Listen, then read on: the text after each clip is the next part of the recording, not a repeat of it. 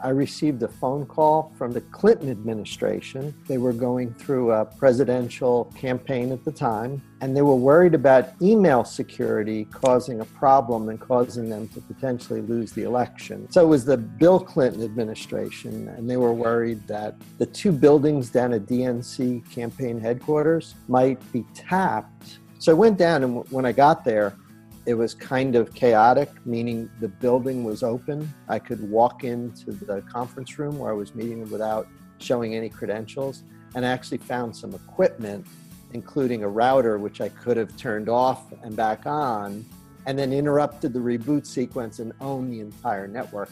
Now, we designed for them a whole secure network, which we were calling ElectorNet, and had they listened, I suspect we would have a different president right now. So there are serious consequences. The lesson is that if you make bad decisions in this area, they will not only come back to haunt you, but they can have severe consequences and things that I think most Americans and most people around the globe underestimate significantly. When it comes to security, we are living in interesting times. We're seeing nation states play roles we've never seen before, or at least been privy to. We're reading about more and more ransomware attacks, breaches of almost unimaginable magnitude. We're also seeing C-level execs lose their jobs due to cybersecurity issues. Oh, and can we talk about Yahoo for a minute? Marissa and I helped that company lose $100 billion of its valuation, in large part as a result of a massive data breach and security concerns about the company. Do issues like these matter to you? If you're an entrepreneur or work at a startup or a growth stage company, they certainly should. On today's episode, I'm talking with Ed Amoroso, the former Chief Security Officer at AT&T. We're going to have a wide-ranging and fascinating discussion about security in the digital age and what it means to be a security-first business. I'm John Pryl, and welcome to the Impact Podcast.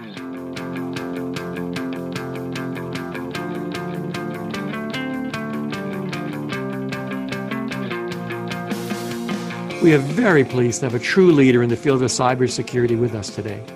I'm talking about Ed Amoroso, the former Chief Security Officer of AT&T. Ed has seen a lot over his 30-plus year career, spending a lot of his time at Bell Labs, one of the foremost technical research facilities in the world. In addition to being a professor at Stevens Institute of Technology and NYU, Ed is the founder of a cyber tech advisory company called Tag Cyber. So Ed, thanks for being here today. One of the things I just recently read about was the paperclip hack for Airbnb users. So you show up at someone's apartment, they give you their SSID and the password for their router, so you know what it is, and then you can go take a paperclip and hit the reset button on their router, do everything you want, own it, and then change it again. It out of the attack surfaces it becomes a bit mind-boggling to me. Yes, no question. I mean, where there's technology, there will be ways to break it. And one of the problems that we have in businesses today is that we've created an architecture that takes the kind of problem you just described and exacerbates the problem by creating scale. Here's what I mean by that. If you and I were running a company and we decided we were going to put the entire company behind a firewall, and you'd call that a perimeter, I expect anybody listening to this who knows anything about security or has just had a company or worked in a company knows what it means for the business to be, quote unquote, inside the firewall. Well, if you set yourself up that way, then your business view is that things inside the firewall are trusted and things outside the firewall are not trusted. That's the natural conclusion of building a perimeter. So what happens is things inside the perimeter tend to trust each other. And that's the kind of architecture 100% of businesses have now. So if you have a paperclip attack or any type of attack on infrastructure and it breaks something inside your firewall, then not only do they break that one thing, but they can cascade the attack to your entire company. So that has to change. That's the number one initiative globally, that businesses that operate in a large perimeter protected enterprise have to scatter, disperse, distribute, virtualize their infrastructure into a lot of different pieces, and you would refer to those pieces as cloud workloads. So that's how things are moving. Well, let's start in cloud, for example, a little bit more. So obviously the large cloud providers, whether it's Google, IBM, even Salesforce now, are quite acquisitive in terms of picking up pieces of security technology. So what's your view of what their focus is on? And then we'll take a shift over a little bit and we'll talk a bit about enterprises. Well, you can differentiate cloud into three different categories. So there's the public cloud infrastructure offers like Amazon and others, where you and I would take advantage of things they've set up to create applications, to run virtual machines and so on. And that's even broken down into all these different as a service designations. But, Amazon is probably the one that's been the most successful in selling cloud that you and I and others would use for our own purposes. Second would be private cloud. That means virtualized infrastructure, virtual data centers that you run privately. A large bank might not want to use Amazon, so they build something very similar in terms of the look and feel and the underlying compute infrastructure. They use a special operating system called a hypervisor that sits between the hardware and the software, and they sit that in their enterprise. So that'd be a private version of Amazon that a lot of consumers and citizens don't know about. Mm-hmm. They think, gosh, does my bank use Amazon cloud service? And what they would be very interested to find out is probably not, but they use the same technology that they build and try to operate and manage themselves. So that's the second category. And then the third you alluded to a minute ago, those are providers of something, whether it be database from Oracle, or you mentioned Salesforce or whomever, where they've moved their operation into the cloud so that you and I can just hit their services with our mobiles and PCs as readily from Starbucks, as from our home, as from our desk at work. So that idea of ubiquity of service is something that is taking over the industry. Now, whether all of these different groups are attending to cybersecurity properly, I think, based on my background and what I do, you would guess that I would say not enough, and you would be guessing correctly. Happy to go into more detail, but I think the short answer there is that there is quite a bit to be done. And they have to take it differently. So I'm thinking about maybe the cloud services. I mean, do we trust a Google or an AWS more that they've done the breaking into piece parts that you mentioned earlier, and that they're not one giant cookie jar inside a perimeter? Do you think they're doing a better job today protecting what's going on inside, or they don't have enough knowledge as to what they're protecting to make it a little harder for them? They certainly do a better job than the middle and lower markets. Just the math of it, just doesn't work out for smaller companies. You can't afford to hire a security team, right? I mean, if you and I start a small company, are we hiring 10 cybersecurity analytics experts to hunt? No, especially if we're in some other business. We're selling shoes online. We have 20 people in the company, or we have 200 people in the company. Are we hiring a cybersecurity team? No, of course we are not. That would be crazy. So pushing those kinds of businesses into a cloud where you do have a cybersecurity team around Amazon or Google or any of the different services that have been successful, IBM, Microsoft, they're also very acceptable providers. Makes perfect sense in the middle market. Now, upper market, hard to say, and here's why that's a tricky question to answer. The reality, if you ask any cybersecurity expert today, is that certainly the more capable nation state actors, and increasingly just about everyone, can get into your enterprise if they're determined enough. Mm-hmm. That is a tough nut to swallow. If you really sit and ponder that for a minute, you think, what you're telling me is that the security tools that I'm putting in place are somewhat of a sham or a facade. And the answer is yes. And in fact, in society, it's like that. Mm-hmm. Think about how interesting it is that any locksmith can pretty much get through any lock. The skill to do that is generally well known. Sure. And you could have really evil people who know how to create and get through a lock. Evil plus locksmith means, why do you bother locking your door at night? So the reason we do is because it gives us some semblance of ability to relax as we go to bed, and it cuts out certain threats. A wandering bum carrying a beer, going to the wrong house, coming to your door, sees it locked, can't get in.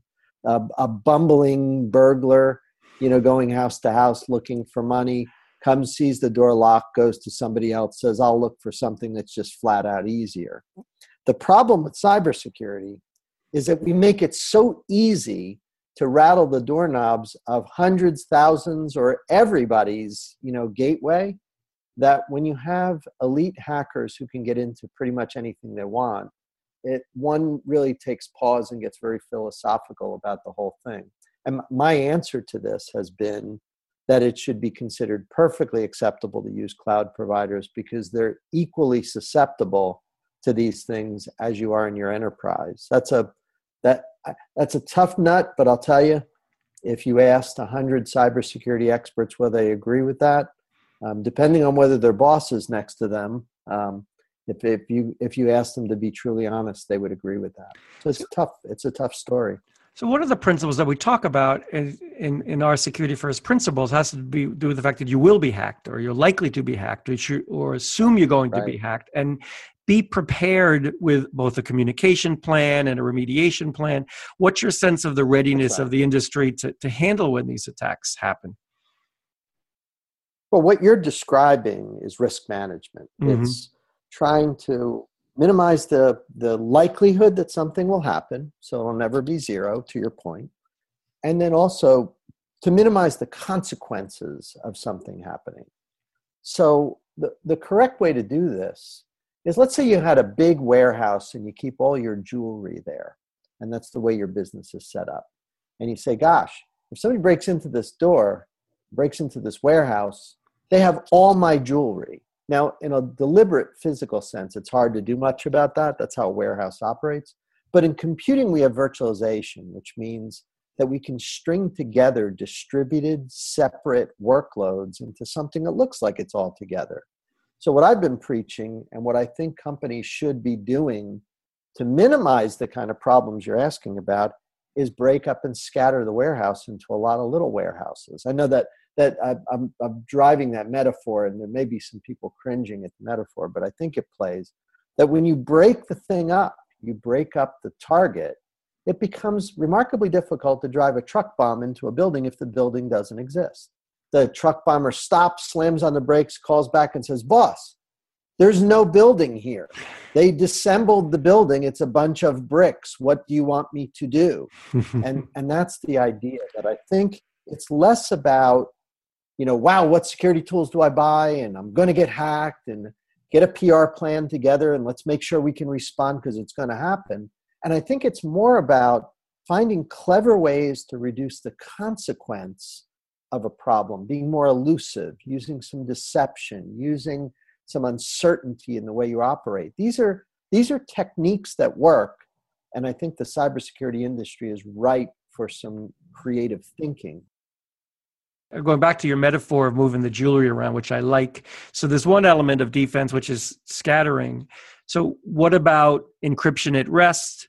There are other techniques that people can be doing in addition to, there's not just a thing to do, right? There's probably a laundry list of things that need to be focused on, whether it's encryption or even protecting people's rights with differential privacy and the like. What's your sense of the range that a mid-sized startup company should be thinking about as to what they can do or what they're going to get out of one of these cloud providers? Well, the encryption is one of a set of controls. In my analysis report, which your listeners can go to at tag-cyber.com, if I may, just shameless plug in here for my website. But at any rate, it's all free. And at tag-cyber, I break the industry down into 50 controls that need to be attended to. And sadly, there is no shortcut around them. Like you mentioned encryption. But if I said to you, well, gosh, how do you feel about authentication? You'd say, oh, that is pretty important too. And I'd say, well, how do you feel about analytics? You built an entire fund around that. You go, oh, yeah, I guess we have to do that. And I said, what about firewalls? That's pretty basic. Oh, seems like the most basic. And you go on and on and on through 50 different areas. And before you know it, you say, wow, this is actually pretty complicated. There's a lot that has to be done here, which is why your earlier question about whether Amazon, Microsoft, IBM, others are better suited than a smaller company, I think that the answer to that is true because there's so much to be done. So in terms of just on the enterprise for a second, there's a common wisdom, which you might tell me it's not even common, and it may not be wise, but is that 10% of an IT budget is spent on security. What's your view of that today now? Well, it makes no sense to have sort of a moniker or a number, a figure of merit like 5%, 2%, 3%. It all comes down to culture. So, for example, there are companies that have massive help desks because their workforce needs a lot of help. PC, phone, applications, websites. You can imagine a company that perhaps has folks that maybe didn't grow up natively with technology. Like think of an insurance company where we have a lot of people who can just dazzle you with their experience and expertise in insurance, but may not know their way around a Mac very well. So they need a big group. Well, call Apple sometime and ask them how big their help desk is for the entire company. Do you know what the number is? I think it's 4 people.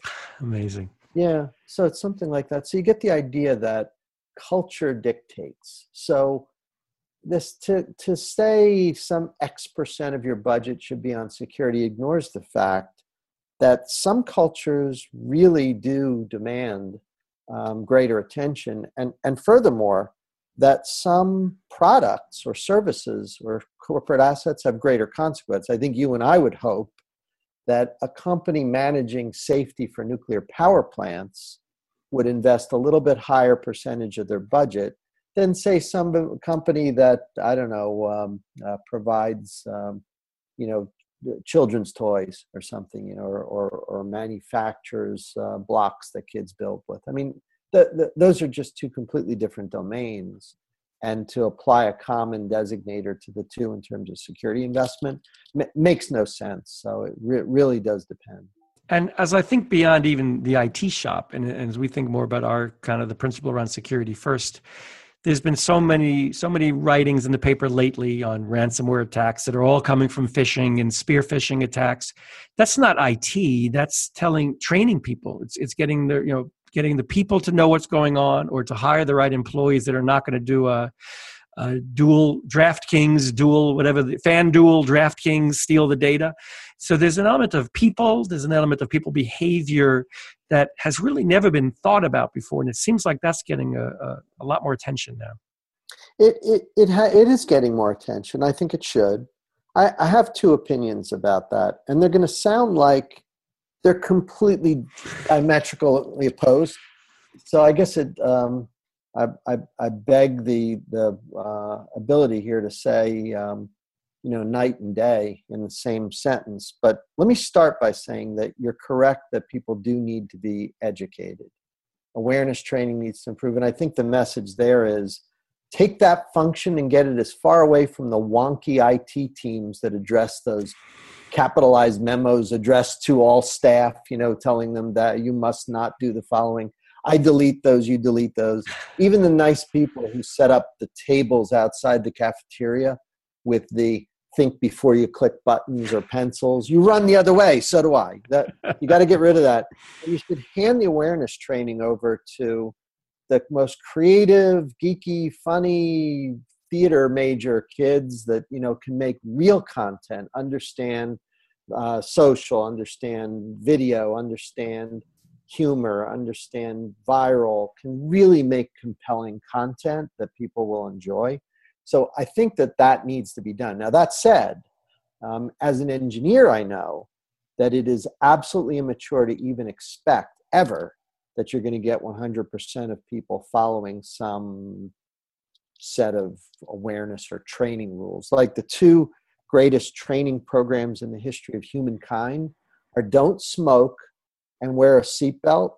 And according to the American Cancer Society and the National Safety Institute, you get about 75, 80% of people listen to that. So if you can't get people not to smoke, you're going to get them to follow your awareness stuff. So you have to, as a designer, recognize, yes, it makes sense. Fewer people clicking on trojan.death files that come in email, better. So please do not click on that. However, in your design, you have to assume that. Of course, makes sense. Perfect. That's great. So it's almost like if you didn't do awareness or did, it shouldn't change your design. So that's why I say they're diametrically opposed, because I'm saying do it. But I'm Right. also saying in your design work, assume you're not doing it. Exactly. Exactly. So has the role then of a chief security officer evolved?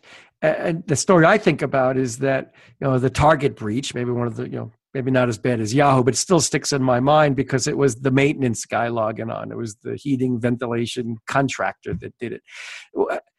How hard did your head hurt when you were a CSO?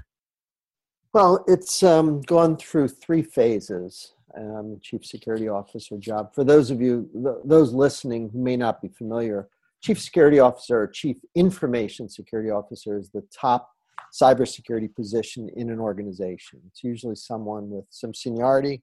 In my case, I was one of 100 and something people in AT&T who were the officers running the corporation. So AT&T treated it as a really important function, as do most critical infrastructure companies.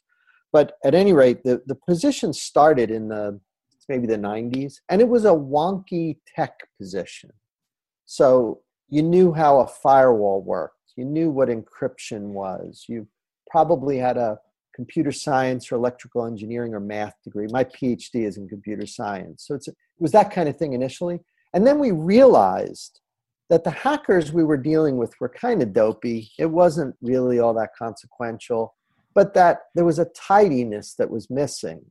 So the pendulum swung from geeky to accounting, compliance, controls, frameworks, like having a clean program that's policy-based, that has tidy documentation, and that demonstrates that you have control of your controls. And the problem is that you can have hacks in that kind of environment. Paperwork doesn't stop hackers. They'll get around that. So the pendulum is now swinging back, maybe, I hope, reaching equilibrium between the two extremes, where you do have to be a little tacky and wonky and architectural and understand how to stop real attacks as they're occurring. We're at war right now in cyber, but you also have to have that compliance capability. So it really does combine the skills of an accountant with the skills of a hacker into a unique discipline that didn't even exist 20 years ago. It's funny, I'm 55, and about 25 years ago, the position I've devoted my life to didn't even exist. It's kind of an interesting thought that, you don't have to be 2 years old to be told that the thing you'll do for a living may not exist today. I was about 30.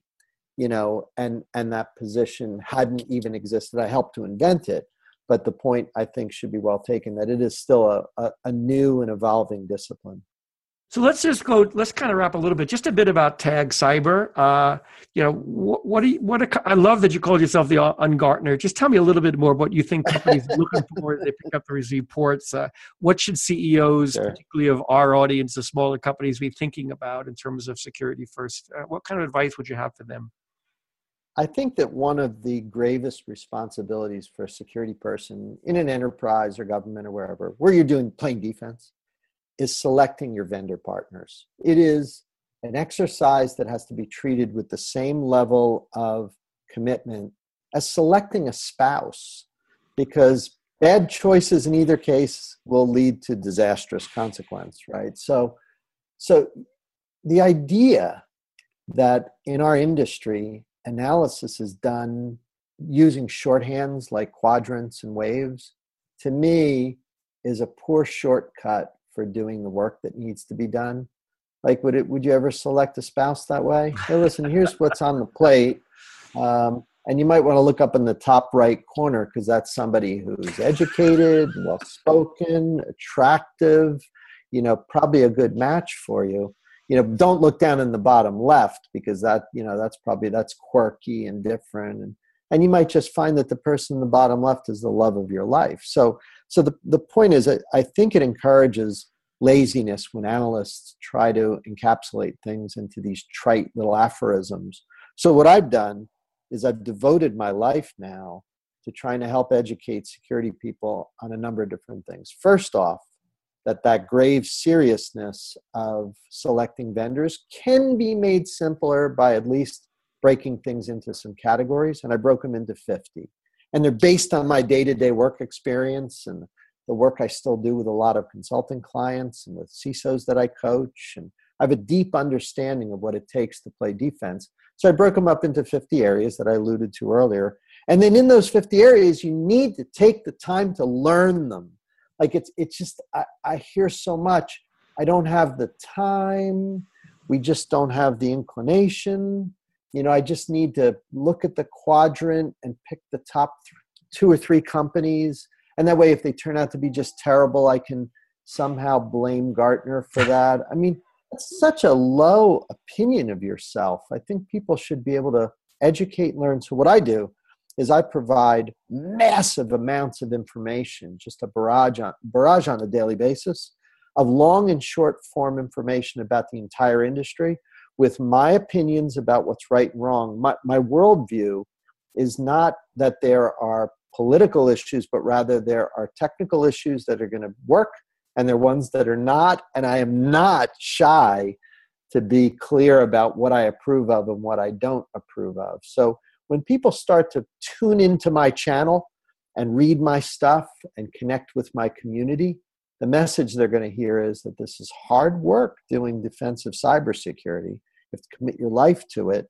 You have to commit yourself to a lifetime of learning.